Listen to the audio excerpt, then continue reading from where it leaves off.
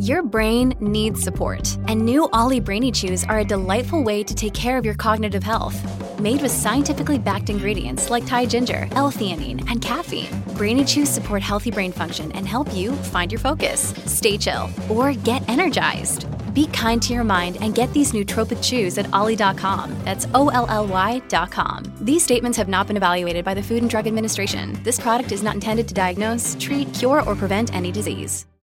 Hello, everybody. This is Marshall Poe. I'm the editor of the New Books Network. NBN listeners like to read books and buy them. So we thought we'd tell you that right now, our friends at Princeton University Press are having a remarkable site-wide sale. You can get 50% off books, including ebooks and audiobooks, with the code 50, F-I-F-T-Y, at checkout until May 31. You can save some real money on Princeton University Press books. I encourage you to go there and check it out. Welcome to the New Books Network. Welcome back to New Books in Gender Studies. I'm the co-host of the channel, Lillian Barger. Today my conversation is with Eileen Hunt Botting, professor in the Department of Political Science at the University of Notre Dame. Dr. Botting is a widely published and cited scholar on the thought of Mary Wollstonecraft, the 18th century author of A Vindication of the Rights of Woman. As editor of a 2-volume collection, Portraits of Wollstonecraft, published by Bloomsbury Academic, she offers primary sources of criticism, literature, and representation in portraiture, from the early international reception to Wollstonecraft's present global influence. Through well-curated selections, we see Wollstonecraft's influence in new light. From the iconic portrait painted by John Opie in 1797 to Sarah A. Underwood's essay Herons of Free Thought in 1876, to references by modern feminists including Simone de Beauvoir, Betty Friedan, and the artist Judy Chicago, the reader discovers the many implications of Wollstonecraft's ideas. This 2-volume collection is sure to be of interest to anyone curious about Wollstonecraft's contribution to political philosophy, literature, and feminist thought. Here is my conversation with Eileen Hunt Botting. Hello, Eileen. How are you? Very well. Glad to be here. Welcome to the show, and I'm eager to hear your thoughts and about the wonderful collection that you have compiled. But before we get started, let's tell the listeners a little bit about yourself, how you got into this, and why you came to edit this Portraits of Wollstonecraft. Well, I'm a political theorist at Notre Dame, and I've been studying Wollstonecraft since I was in graduate school. I first encountered Wollstonecraft in college, actually, back at Bowdoin in the late 1980s, early 1990s, and then went on to Cambridge, where I had the luck of taking a course with Silvana Tomaselli on Wollstonecraft's political thought in the early 90s. And my experience with that course was so positive that it really inspired a lifelong interest in Mary Wollstonecraft's thought and life, and how she has been received over time as a political thinker, as a person. And what I learned very early on in my study of Wollstonecraft is that she's always been a controversial figure. And over time, through my graduate school years and then my career at Notre Dame, I began to trace out her reception history around the world, and learned that Wollstonecraft, although always controversial, has always had a rather sustained reception as a result. And this is something that hasn't always been noted in the intellectual histories of her and her legacies. The dominant myth in the reception of Wollstonecraft has been that after she died in 1797, she ceased to be read because her husband, William Godwin, wrote a very controversial biography of her life, Memoirs of the Author of A Vindication of the Rights of Woman, published in early 1798. And although Godwin's memoirs of Wollstonecraft were controversial, what I argue in Portraits of Wollstonecraft is that sometimes the best publicity is bad publicity, because it only generates more interest in what you stand for. And Wollstonecraft did become infamous in a way in the late 1790s after she died. She became the nefarious symbol of what women's rights would do to the sexes if we went down that radical path of equality. On the other hand, that bad rap dissolved rather quickly. Certainly by the 1820s, 1830s, we start to see a reversal of that view. We start to see Wollstonecraft celebrated for her prescient and futuristic idea of women's rights, the idea of the equal rights of humankind, regardless of gender or race or class. And so just a few decades after Godwin published the memoirs, we see Wollstonecraft becoming an icon of women's rights around the world, particularly in Europe, North America, and South America.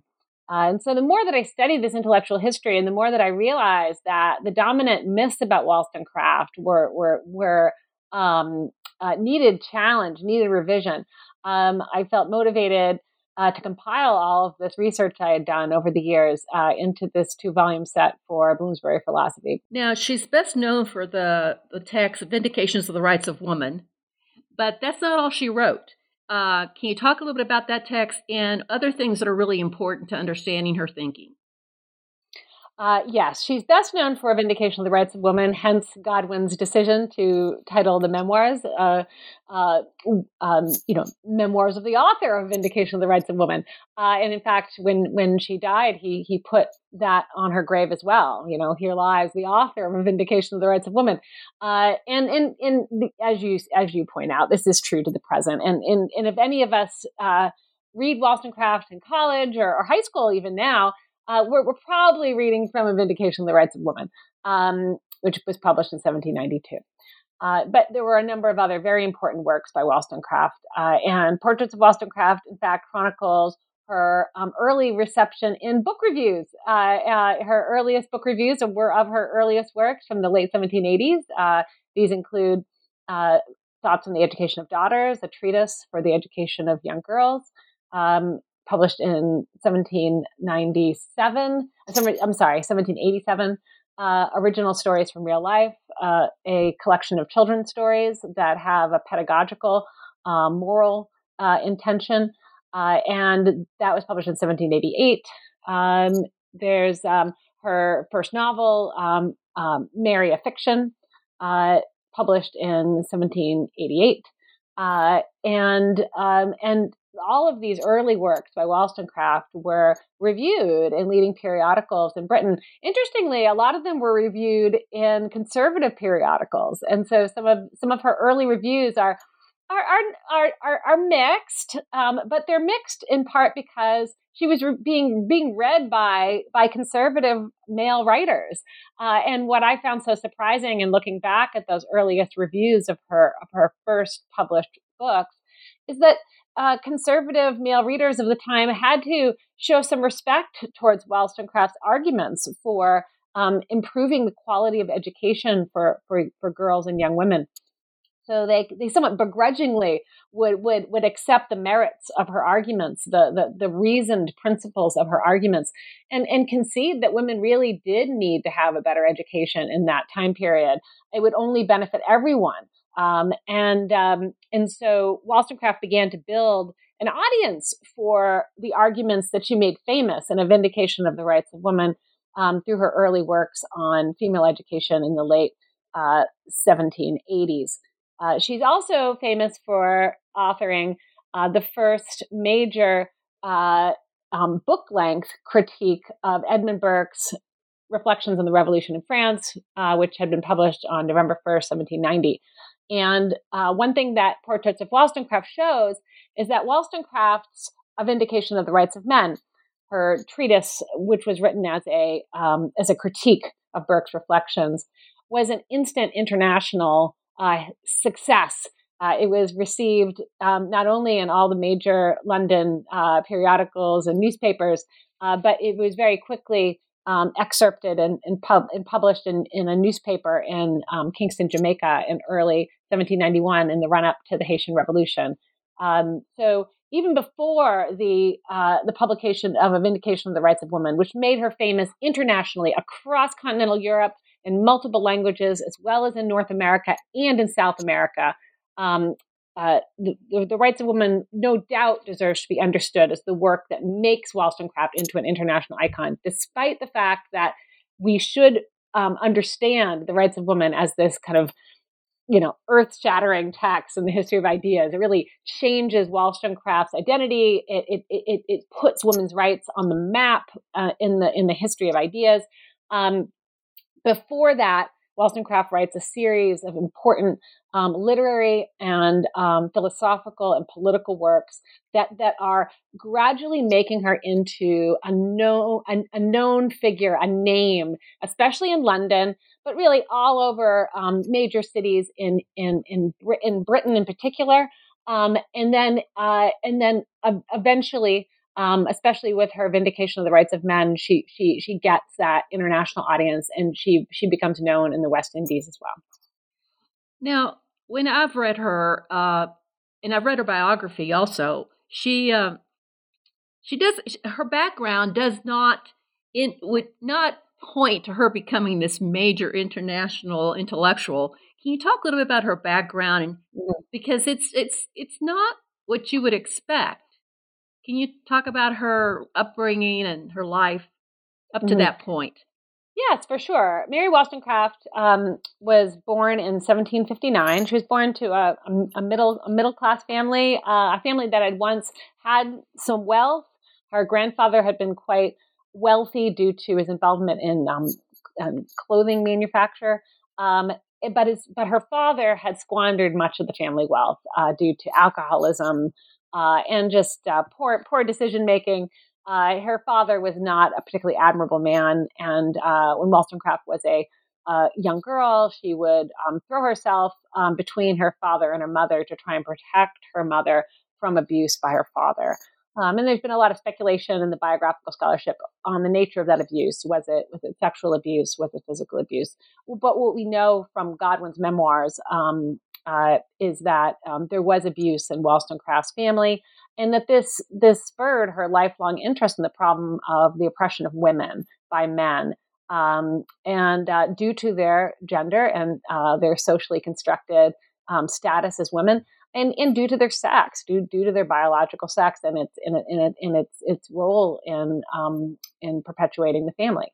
And so Mary Wollstonecraft was born into a patriarchal family of the time, and she saw the ways in which it was dysfunctional, and so her first novel, Mary, a Fiction, is an autobiographical novel, lightly fictionalized autobiographical novel of Ramona Cleff, and she explores many of these dynamics drawn from her own childhood and family life. That novel is about a young woman named Mary who is being forced to marry someone she doesn't love, and for the sake of the family estate, preserving the family estate.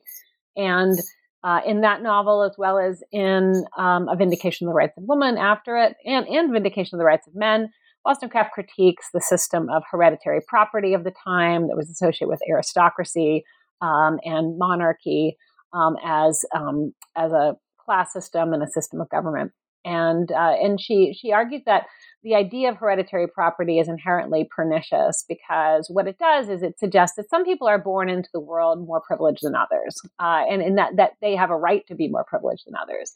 And Wollstonecraft, being born into a troubled family, knew better. She knew that some people are born into circumstances they don't deserve, and so she went about theorizing the ways in which no one should be entitled to things simply on the basis of their birth, because birth is random. We have no say over how or when we are born. And in many ways, Wollstonecraft is an intellectual precursor of the thought of John Rawls, the most important political philosopher in the liberal tradition in the 20th century, who made a very similar point in his thought experiment known as The Original Position. I mean, basically, if we take into account that we don't know, what social position we're going to be born into in the world, we will think about justice very differently. we'll think about what would it be like if I was born into a social position of radical domestic violence, or what if I was born into a position of radical poverty? How would that change my assessment of how justice should work in society? Those are the kind of questions Wollstonecraft was asking back in the late 1780s and in early 1790s. And she argued at the end of the day, because none of us have any control over how we're born and when we're born and what status we're born into. Society should be structured in a way that is essentially egalitarian. We should all have the same basic rights protected by society and law. And that was the core argument of her Vindication of the Rights of Men and Vindication of the Rights of Women. Can you talk a little bit about her education? It's amazing to me that she wrote what she wrote with the kind of educational background that she had. Yes, her education was largely not formal. She attended a little bit of school in her teenage years when her family lived near the Arden family in Yorkshire, I believe, and but beyond that, Mary Wollstonecraft did not have what we would understand as formal schooling. She mainly was tutored by ministers, Protestant ministers, whom she met in the various towns her family lived in as she grew up. And she was obviously very smart. She was very bright. And people who were educated picked up on this very quickly. And they saw a prodigy in her. And there were a series of male ministers who helped her, including in the late 1780s when she began to set up a school in Newington Green for young girls and boys. She befriended the Berg family, and the Bergs were dissenting Christians, and Mr. Berg was a minister, and they were essential in in helping Wollstonecraft set up her school, and then also inspiring her to write her own treatise on the education of girls, Thoughts on the Education of Daughters. So Wollstonecraft's education was happenstance, and it was largely done outside of the formal classroom with older male tutors who were Protestant ministers in the dissenting tradition, in which she herself came to identify informally. Wollstonecraft was raised Anglican. She never left the Anglican Church. She, in fact, was married in the Anglican Church to Godwin, which I find fascinating, given that Godwin was an atheist. And but she, from the late 1780s onward, Wollstonecraft associated herself with Christian dissenters like Richard Price, and I think theologically gained the most from that tradition in terms of developing her universalistic arguments for the rights of humanity and her universalistic theory of justice. But her education was largely by chance, and it's remarkable that she developed such a talent for literature, languages, philosophy, theology, politics, history. She was a true polymath, and she was largely self-taught. Now, I believe in the beginning of Mary of Fiction, she quotes Rousseau on the possibility of genius educating itself. And I think when she did that, and she suggested that the female lead of that novel, Mary, was a kind of genius or prodigy of sorts, an untutored prodigy who learns by experience.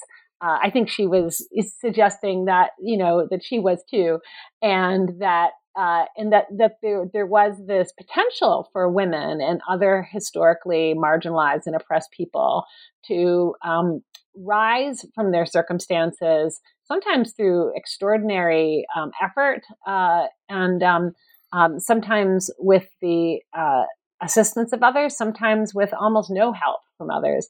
And Wollstonecraft exemplified this in her life, and she wrote about it in her fiction.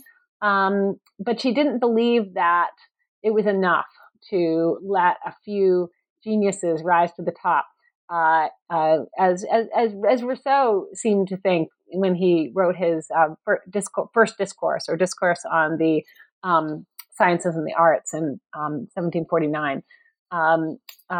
Wollstonecraft, unlike Rousseau, didn't think it was enough to let a few natural geniuses rise to the top. Wollstonecraft thought we had to, if you were one of the lucky ones to have this talent, it was your obligation to try and help out everyone as much as you could. And I think she saw herself as that kind of intellectual. She was aware of her talents, but she felt this deep moral obligation to help out as many people as possible. And I think that's why she made those universalistic arguments for education. She was saying, look, all of us deserve the chance to maximize our potential over the course of our lifetimes. And we need to give basic rights to education to all children, regardless of background, regardless of gender. And that's, to me, what makes her vindication of the rights of women so radical. It ends with that argument for universal primary education supplied for free by the state. Can you talk a little bit about the nature of her political thought and her main ideas about women's position in the politics of the day? Mm-hmm, mm-hmm. Yes, her politics. Well, I think Wollstonecraft is in some ways radical for her time period, and then in some ways quite moderate for her time period. So let me explain that. She's radical for her time period in that, she is in favor of the French Revolution. And so that automatically places her on the left, so to speak, in the 1790s. But lots of intellectuals from Britain were in favor of the French Revolution. There was a lot of enthusiasm, you can remember Wordsworth's enthusiasm, for it, for example. So she shares that early enthusiasm for the French Revolution that took hold in Britain in the early 1790s. But she is also moderate. And it's also with regard to the French Revolution that she could be read as a moderate, because she went to France in late 1792 after she published The Rights of Women, and she settled in Paris during the Reign of Terror. That's where she met her first common law husband, Goblet Imlay, and had her first daughter, Fanny. And Wollstonecraft lived through the terror, and she continued to support the ideals of the French Revolution, liberty and equality for each and all. She was a political Republican, meaning she endorsed a Republican or representative democratic legislative-based form of government, grounded on representing the will of the people. And one that would serve all people, not solely men. But Wollstonecraft became very critical of the radical and bloody stage of the French Revolution, and she associated always with the Girondist Party, which was basically the moderate party, the liberal party during the French Revolution. And many of the Girondists were guillotined by Robespierre, and it's remarkable. Wollstonecraft, lived in Paris during much of the terror. Was a friend and supporter of the Girondists, who were enemies of Robespierre, and persisted. Stayed in France through 1795. It's amazing, raising her daughter almost alone, surviving one of the coldest winters in recent history, and she maintained her support of the principles of the French Revolution despite it all. But developed a more moderate, even Burkean critique of the French Revolution that we see coming out in her 1796 letters written during a short residence in Sweden, Norway, and Denmark. At the very end of that book, she uses some Burkean language to critique the way in which the French Revolution unfolded, and she suggests that revolutions are better done in a more gradual way, and that deeper cultural revolutions are often more dangerous than straightforward political revolutions. So I would argue that Wollstonecraft is an interesting mix of the radical and the moderate, and that that even at the end of her writing career, you can see her agreeing with Edmund Burke, who she had become famous for critiquing in her Vindication of the Rights of Women. Would you call her a radical liberal? I think that's a nice way to put it, for sure. I mean, she's a liberal in the sense, if we understand liberal egalitarianism, a la Jean Rawls, I mean, I'd say that it's the principle of liberty, the principle of equal liberty for each and all, and so everyone must have equal rights and respect one another's rights in order for rights to have any meaning politically. So what have we gotten from her work about women and about what she says about women's position in society, and what is it that she envisions? What is her vision of women's place? Yes, I mean, there's a lot of debate on this, and I just taught Vindication of the Rights of Women this week, and we looked at Chapter 9, where she talks a little bit about what roles women could play in society. She says women could study politics. She suggests women could be political scientists. She says, or politicians. She says women could be both. Should be represented in Parliament. She also says women could be representatives in Parliament. She says that women could be doctors, nurses, midwives. She acknowledges women are already midwives, and then she pushes for them to be allowed to be doctors. And she says women could run their own businesses and should, because they need to be economically independent so that they don't have to go into either the formal or informal mode of prostitution available to them at the time. In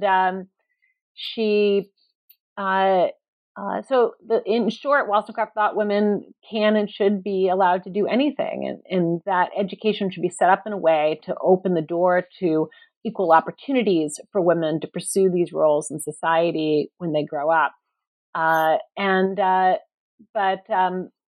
She also had strong views about the family and women's role in the family, and she sometimes is interpreted as saying that women should be primarily mothers, or that women have a duty to be mothers. But I agree with that line in the scholarship that says that Wollstonecraft doesn't think women have a duty to be mothers. That would be a very Rousseauian view to ascribe to her.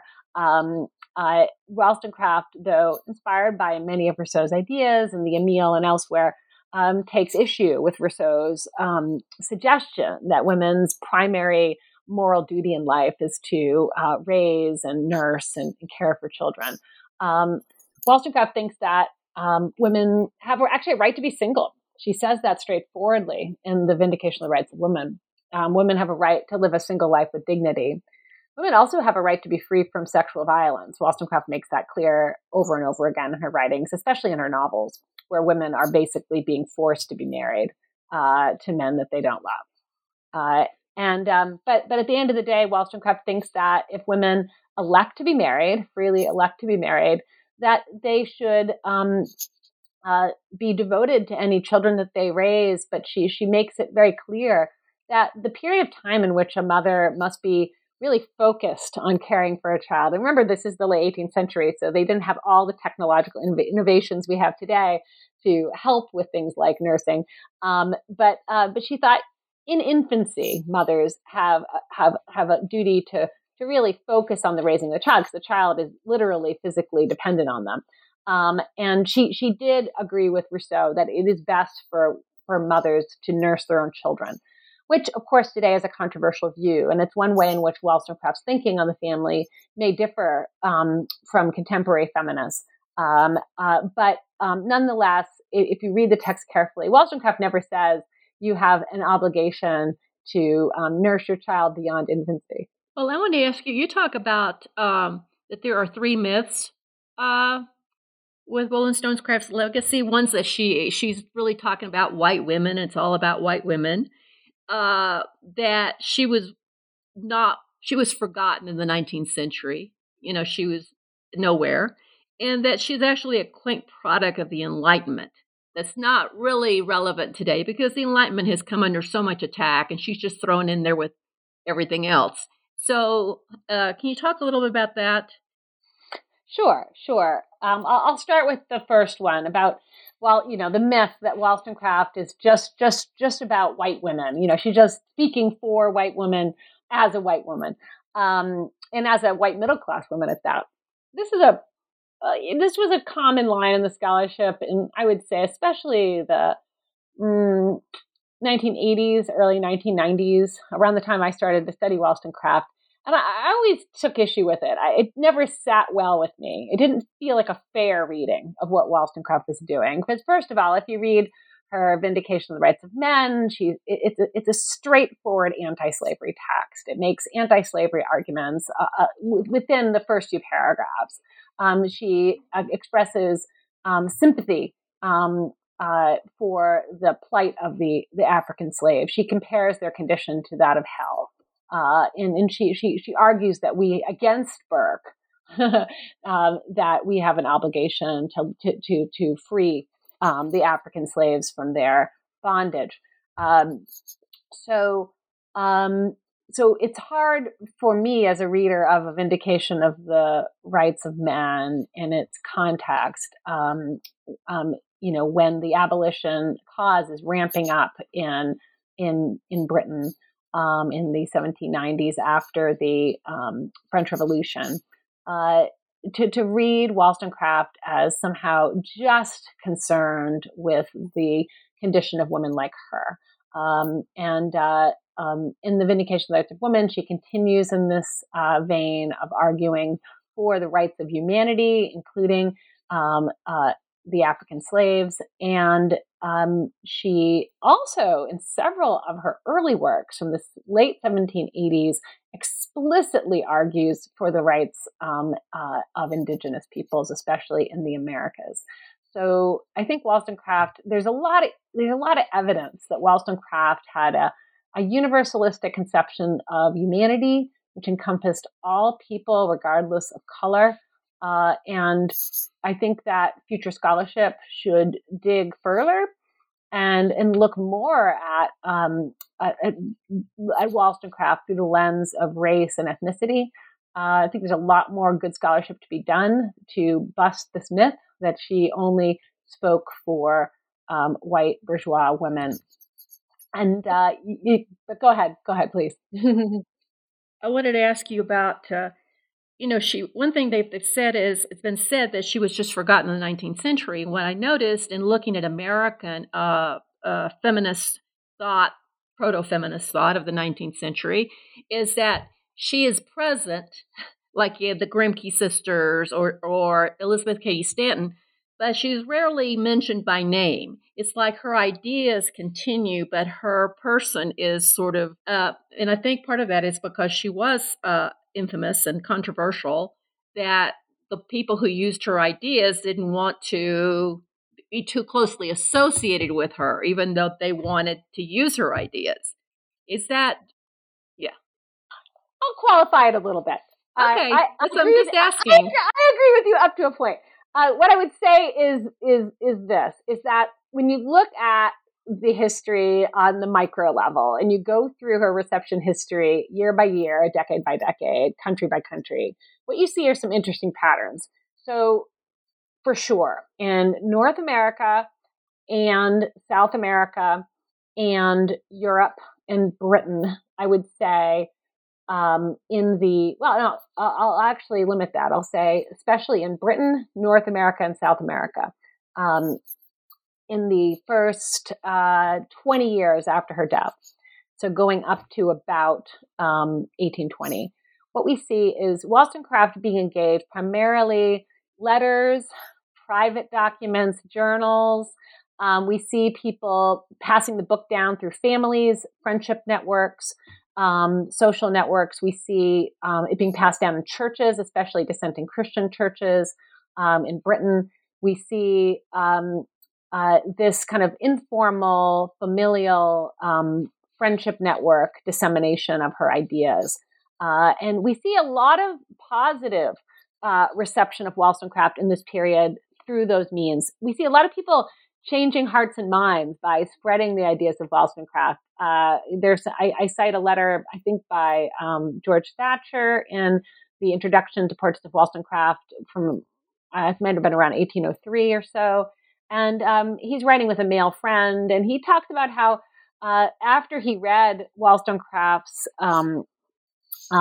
letters from Sweden, Norway, and Denmark, and other writings, he really changed his mind about Wollstonecraft. When he first read her Vindication of the Rights of Women and heard about her ideas, he thought she was too radical, and but then when he read her later more expressly autobiographical writings, and he probably also read the memoirs by Godwin, that helped him to sympathize with Wollstonecraft and really understand why she was making the arguments she was, why she was pushing for reform of girls' education. And in that letter, he confesses that he had fallen in love with her. And so there was this, I think those kinds of intimate disclosures about people's changing hearts and minds on the issue of women's rights, you see those kinds of conversations happening in private writing in those first 20 years. It starts changing. The public reception really starts changing after the Napoleonic era. And it makes sense, right? So the Napoleonic era in general is just a period of political repression, especially with regard to women, and that's true on both sides of the Atlantic. So we expect that. Now, one place where Wollstonecraft was always well received, even in the Napoleonic era, it's very interesting, is continental Europe. Continental Europeans just didn't care about the same issues that people in Anglo-America cared about. They weren't as uptight. And in France, actually, and this is one thing the book charts, in France, Wollstonecraft has this wonderfully positive reception history. Even as politics becomes more and more repressive and more anti-revolutionary, you can still find these wonderful instances of intellectuals paying homage to Wollstonecraft precisely because she represented something new and avant-garde. Okay, well, I'm saying that because I'm looking for her in everything, all these other thinkers since her, and sometimes she's mentioned, kind of a side thing, but it's like nobody. Simone de Beauvoir does the same thing. She mentions her, but she sort of sets her aside. But she does that with everybody, so that's not unique to Wollstonecraft. But her ideas are so, you can see her ideas just being repeated throughout the last 200 years.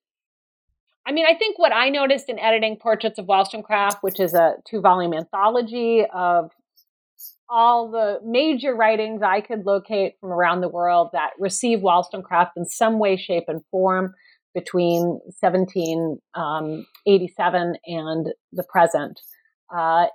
What I noticed is that, yes, there is this pattern of repeating her arguments or rehearsing her arguments or renewing her arguments within the feminist tradition, for sure, and not always referencing her by name. One example of that I included in the book is by Hannah Mather Crocker, who wrote the first major book-length treatise on women's rights, published in 1818 in Boston. And Hannah Mather Crocker, who was a granddaughter of Cotton Mather, the famous Puritan minister, references Wollstonecraft, I believe, twice directly. But she says something like, I don't agree with everything she says. Her ideas aren't completely practical. But then she actually directly lifts quotes and arguments from the Rights of Women, and does not cite Wollstonecraft as she does so. So it's clear she may have even had the Rights of Women open on her desk as she's writing observations on the real rights of women. So that kind of pattern does hold in, I would say that's a common pattern of reception of Wollstonecraft. And I think it's partly due to the fact that the memoirs made her life story infamous. But remember what I said at the beginning, sometimes bad publicity is the best publicity because it makes people pay attention to you. So Wollstonecraft was infamous, especially in the early 19th century, especially in her homeland of Britain, because of her controversial love life with Gilbert Imlay and then with William Godwin. But she also simply became a fascinating figure, and there were many biographies written of her. And the place where you're going to find the most direct reception of Wollstonecraft, and this is shown especially actually across the 2 volumes of Portraits of Wollstonecraft, is in biographies. They are book-length biographies beginning in the late 19th century in Britain, but there are also many shorter biographies, just short essays that were attached to editions of the Rights of Women for example, beginning in New York in 1833. And there were a series of short nonfiction and fictional responses to her life story that were published in the first decade after her life, mainly in Britain, but also in the United States. So Charles Brockden Brown, who's a famous American Gothic novelist and feminist thinker, wrote a philosophical dialogue called Alcuin, I think published in 1798. And that is generally accepted as a text that has a female philosophical character who's based on the person of Mary Wollstonecraft. So you see those styles you see a variety of styles of representation of her, allegorical, biographical, philosophical reception without necessarily direct reference, and so on. But the biographical reception of her life is something that had massive global impact and kept her as a household name, even as people didn't necessarily realize, say, the arguments of Katie Stanton and Lucretia Mott are Wollstonecraftian. Maybe people didn't pick up on that until later on in the 20th century. They connected the dots much later. But what kept Wollstonecraft as a household name was her life story.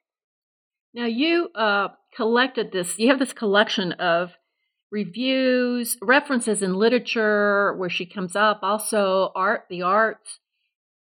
Was there any, when you know a lot about this person, Wollstonecraft, and you've written a lot about her, and did anything surprise you about what you found in putting this collection together? Yes. Mm-hmm. Well, yes. One thing that I was really surprised by is that how important the artistic reception is of Wollstonecraft. I've always enjoyed looking at the portraits of Wollstonecraft painted in her lifetime, and other artistic representations of her over time. But what I didn't realize before I edited these volumes is how important the artistic reception was over time, and that in many ways, just like her life story kept her alive, the art based on her life story and based on her person kept her alive. There's a number of great examples of this. One is that there was a play written in the early 1920s by Josephine Peabody, a Boston writer, and it was called Portrait of Mrs. W. And it was a play about Mary Wollstonecraft getting her portrait painted by John Opie in 1797 when she was pregnant with Mary Shelley, and she had just been married to William Godwin. So it's a very poignant story because we know what Wollstonecraft and Godwin did not. She was going to die very soon after getting that portrait painted, which was on some readings either a gift from Godwin to Wollstonecraft on the occasion of their marriage, or a gift from Wollstonecraft to Godwin on the occasion of their marriage.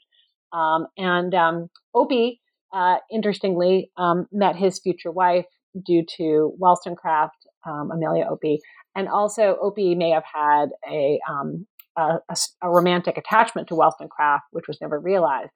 So this play is about this really interesting nexus of relationships between the Opies and the Godwins, and then also the impact of Wollstonecraft's death on her daughter, Mary Shelley. And so in the play, she has the ghost of Mary Wollstonecraft come back and kind of haunt Mary Shelley, not in a sinister way, but in a melancholic and poignant way. So this play is, as far as I know, the first major play written about Wollstonecraft's life. There may have been others, but this is the first major one. It didn't get a lot of play in its time, but it inspired the work of Lorraine Hansberry, who is one of the most important African-American feminist playwrights. After Raisin in the Sun became a huge hit on Broadway in the late 50s, Lorraine Hansberry, who was very young at that time, early 30s, she began to plan to write a play about Mary Wollstonecraft. And she read Portrait of Mrs. W. by Josephine Peabody as part of her research. She also read a lot of the sources I include in Portraits of Wollstonecraft. Lorraine Hansberry was an excellent researcher. She really knew the history of the reception of Wollstonecraft when she was writing her play about her. But tragically, Hansberry came down with pancreatic cancer and died before she could finish her play about Mary Wollstonecraft. And at the New York Public Library, there remains just a fragment of the play, which I was able to read right before the pandemic set in. The play is really interesting because she intended it to be historical. She begins with our earliest known facts about Wollstonecraft, which are from her teenage years, from her childhood. And the opening scene is about her conflicted relationship with her brother. So that was a big surprise. A couple big surprises there. One is how important the art history of Wollstonecraft is for understanding her global and multicultural reception. Two, how important the art was for inspiring other art forms like theater, right? Beginning with Peabody and then extending to Lorraine Hansberry. And then three, how even just this particular train of reception shows us the ways Wollstonecraft was speaking to women beyond, the white middle class. And Lorraine Hansberry's very emotional and intellectual connection to Wollstonecraft at the peak of her career, I think speaks volumes to the ways that Wollstonecraft continues to be, as Virginia Woolf put it, alive and active even now. Do you think that there is I'm kind of hesitating here. Is there a revival of interest in Wollstonecraft? And what are the implications of her thought for feminist political theory? Okay, wonderful. Great questions. First, is there a revival? For sure, there's a revival going on. And I ended the book looking at the big debate over the new Wollstonecraft statue, or statue for Wollstonecraft, that was put up in London last November. And there's some great work being done, some great activism being done by B. Rowlett and the Wollstonecraft Society in London, drawing attention to both the historic Wollstonecraft and her ongoing philosophical and practical legacies for feminism today. And so I was so happy to be able to include a final chapter on the statue for Wollstonecraft. Because I think that statue, although it was a lightning rod for much controversy almost a year ago now, I think what it's done is show how many readings of Wollstonecraft there can be at any given time, and that even feminism continues to debate her meanings, and that's a healthy thing. Even if the conflict is hard to process at the time, I think a year later, after that debate about the statue for Wollstonecraft by Maggie Hambling, I think I can say that, Wollstonecraft is alive and active, as Woolf put it, because we continue to ask questions about what her life and work means to us today.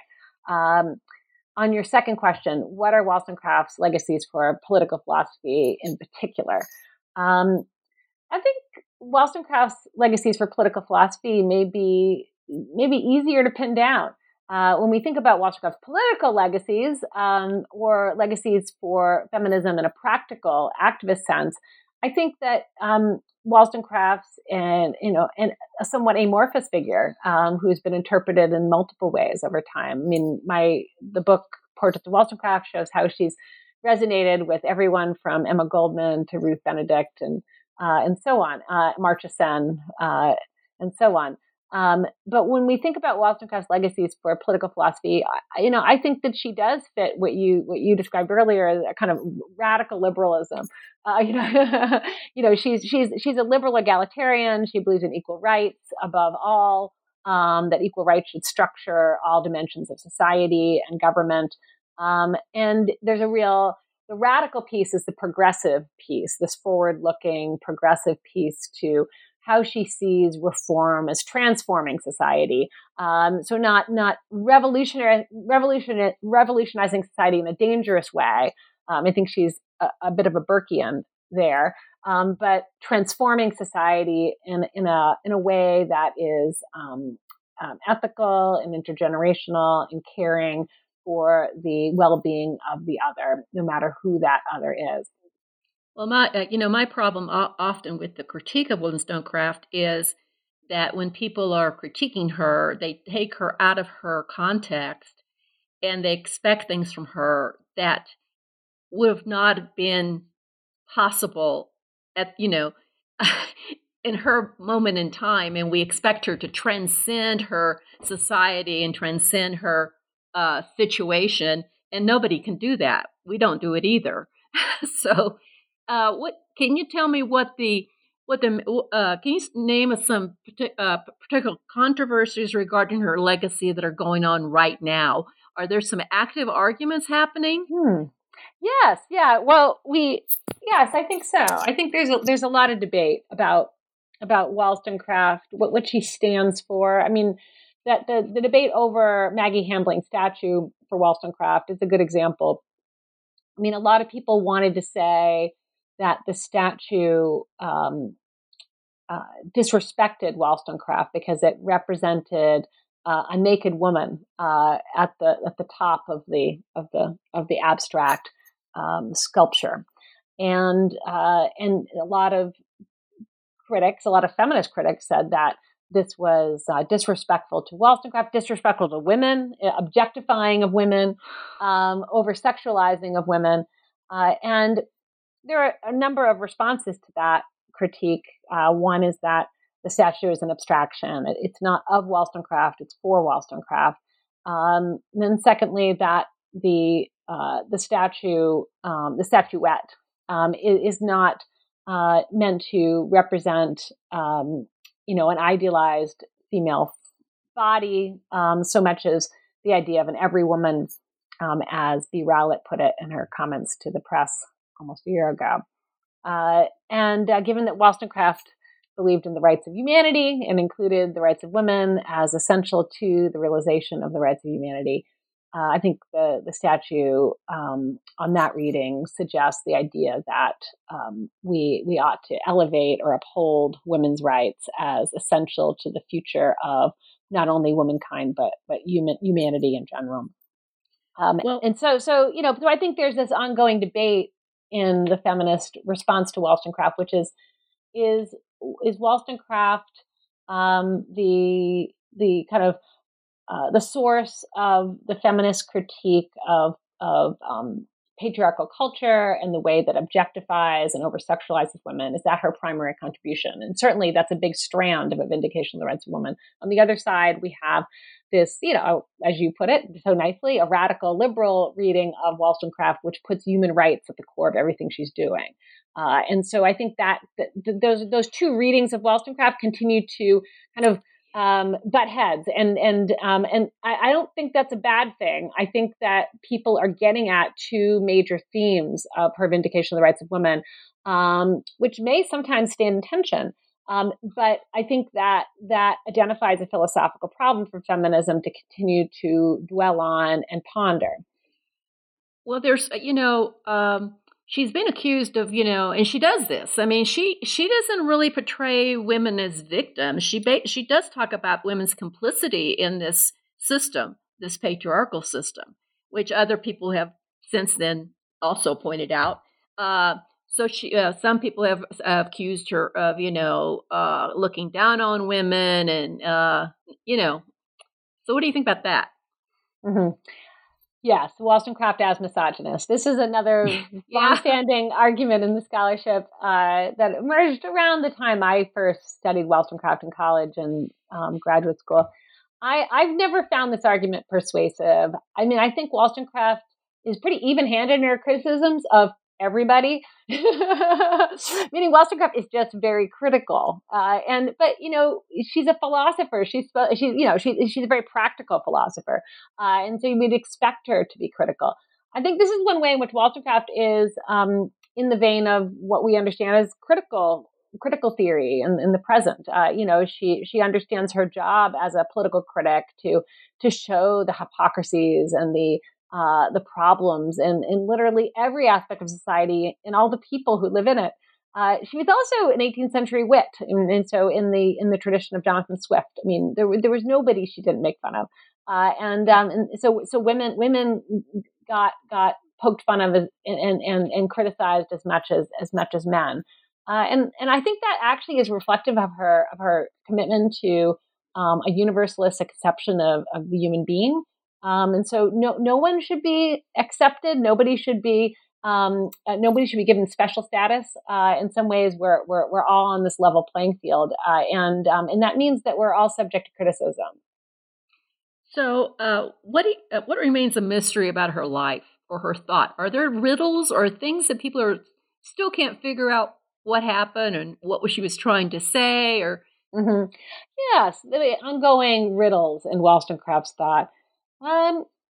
I think that one I've been working on is Wollstonecraft's relationship to republicanism, liberalism, and democracy. So what did she stand for politically?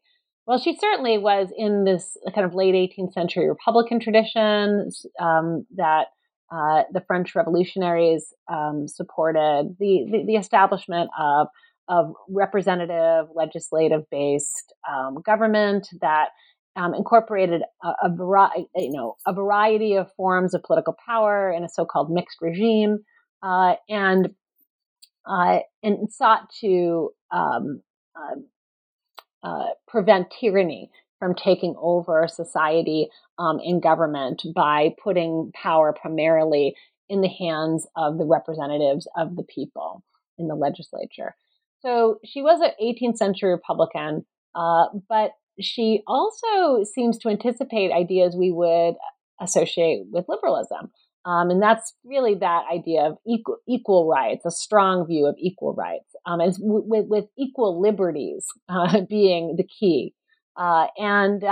So I have looked at Wollstonecraft through the lens of the idea of liberalism, and she herself uses concepts of liberal and liberality quite a bit in her writings, especially her writings on the French Revolution. So I don't think it's a stretch to think of Wollstonecraft as part of this post-revolutionary trend to rethink republicanism in more liberal terms. And then that leaves us with the question, what is her relationship to modern democracy? And I think that she can be understood as an early theorist of modern liberal democracy. And especially if we understand modern liberal democracy is grounded on a written constitution. She was a supporter of both the American Revolution and the French Revolution, and she supported the idea that modern democracies, in order to be legitimate, ought to be grounded on written documents that profess or promulgate the rights. The equal rights of people to equal liberties under the law. And so I read her also as a philosophical forerunner of modern theories of constitutional democracy. And the fact that Wollstonecraft aimed to include everyone in the body of the people, unlike Rousseau, she didn't reserve the people for the male citizenry. She wanted to understand the people as including everyone, including children, which is a radical idea. She didn't give children the full slate of rights as adults, but she gave children rights, including a right to a free public education. And so she in some ways, anticipates the work of political theorist Elizabeth Cohen, who's argued that children are semi-citizens. So children are not fully, for better or for worse, children are not fully citizens. They don't have the full slate of rights as adults. But Mary Wollstonecraft, like Cohen today, has argued that children do and should have rights protected by the state, and those rights ought to be expanded in many cases. And so she can be seen as someone who pushes us toward a very expansive conception of the people as the grounding of modern democracy. And that people includes women, children, people of color, people of all economic backgrounds, and so on. My riddle for her is wondering, she puts a lot of emphasis on reason, but she also is not doesn't want to discount feelings. And there's this tension there between reason and sensibilities. And one of the problems that she had with the dissenting community of Richard Price was that they're very much in their heads and really emphasized reason, and she resisted that. And then she falls madly in love. I mean, just like it's just with Imlay, and then not Godwin as much. I think Imlay was probably her most torrent affair. And it seems like there's this tension in her life over what should have priority. Mm-hmm. Yes, for sure. I think there's a way in which Wollstonecraft's entire writing career is about this tension between reason and passion. She never denies the importance of the passions to our lives. She, like Rousseau, is seeking to have some sort of balance between reason and passion. But like Rousseau, she struggled with that as a human being, and often failed to realize her ideal. But she, I think that in many ways, doing this edited set for Bloomsbury made me realize how interesting Wollstonecraft's life is when you treat it as a text or story unto itself. So instead of reading Wollstonecraft's life as somehow a foil to her philosophy, which I think has been a trend in the scholarship, to see somehow there's a contradiction between her life choices and what she argued. Instead of that model of reading the life alongside the works, I've come to see the value of simply reading her life as a text, as a story that she helped to write by writing works that were largely autobiographical and based on her experience of oppression as a woman and as an observer of women's oppression.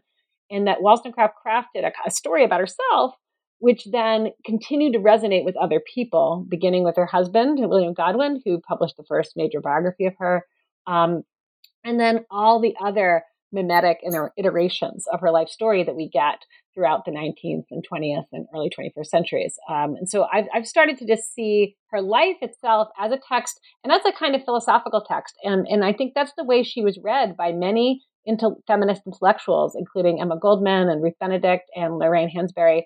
They look back to her life as a model or allegory for the struggles and the conflicts and the challenges that all women face. So she becomes that every woman that is represented in the statue by Maggie Hamblin. Yeah, because I just saw that the way she described her ideal of what marriage is, inter-equality and mutuality, sort of a reasonable relationship that is not driven by mad passion. And then she describes it very sort of, that's what she describes. And then she has these torrent affair, and I'm like, okay, wait a minute, what happened to all this? Right. Well, one thing to remember is that, Wollstonecraft, as far as we know, Wollstonecraft had no romantic relationships prior to her relationship with Imlay. That was a big moment in her life. And so when she was, right. And so, to me, the more that I've read now I feel like I've read every single biography ever written of Mary Wollstonecraft. The more biographies I've read of her, the more I start to see that change in her thought that happens after she moves to Paris and she becomes lovers with Imlay. There is a change in Wollstonecraft, but the more I just see that as part of the real life of Mary Wollstonecraft, and that we shouldn't expect the thought to remain static somehow across time. It makes sense that she, as a living, breathing human being, would change her ideas and arguments in response to her life experiences. And this has actually become a tenet of feminism. Feminist thought is in large part across time and culture about lived experiences of women being the basis for argumentation and ideas about liberating women from conditions of oppression. And so, in other words, Wollstonecraft lived it. And we tend to appreciate feminist thinkers who inform their writing with their life experiences. Yeah, because there's still a tension within feminism between what it aspires to in terms of relationship between men and women and the actual experience of that relationship. And sometimes there's huge contradictions. And I've seen it live, in action, where a woman's ideas of what she thinks she wants or thinks is the right thing to have completely contradicts what she's actually living out. And I think we're still dealing with that. How do we reconcile our ideals with our experience? But I have one final question, and the question is, for the listener, what is the one thing you want people to know about Wollstonecraft? The one thing. The one thing. Oh my goodness. I would say that Wollstonecraft is funny.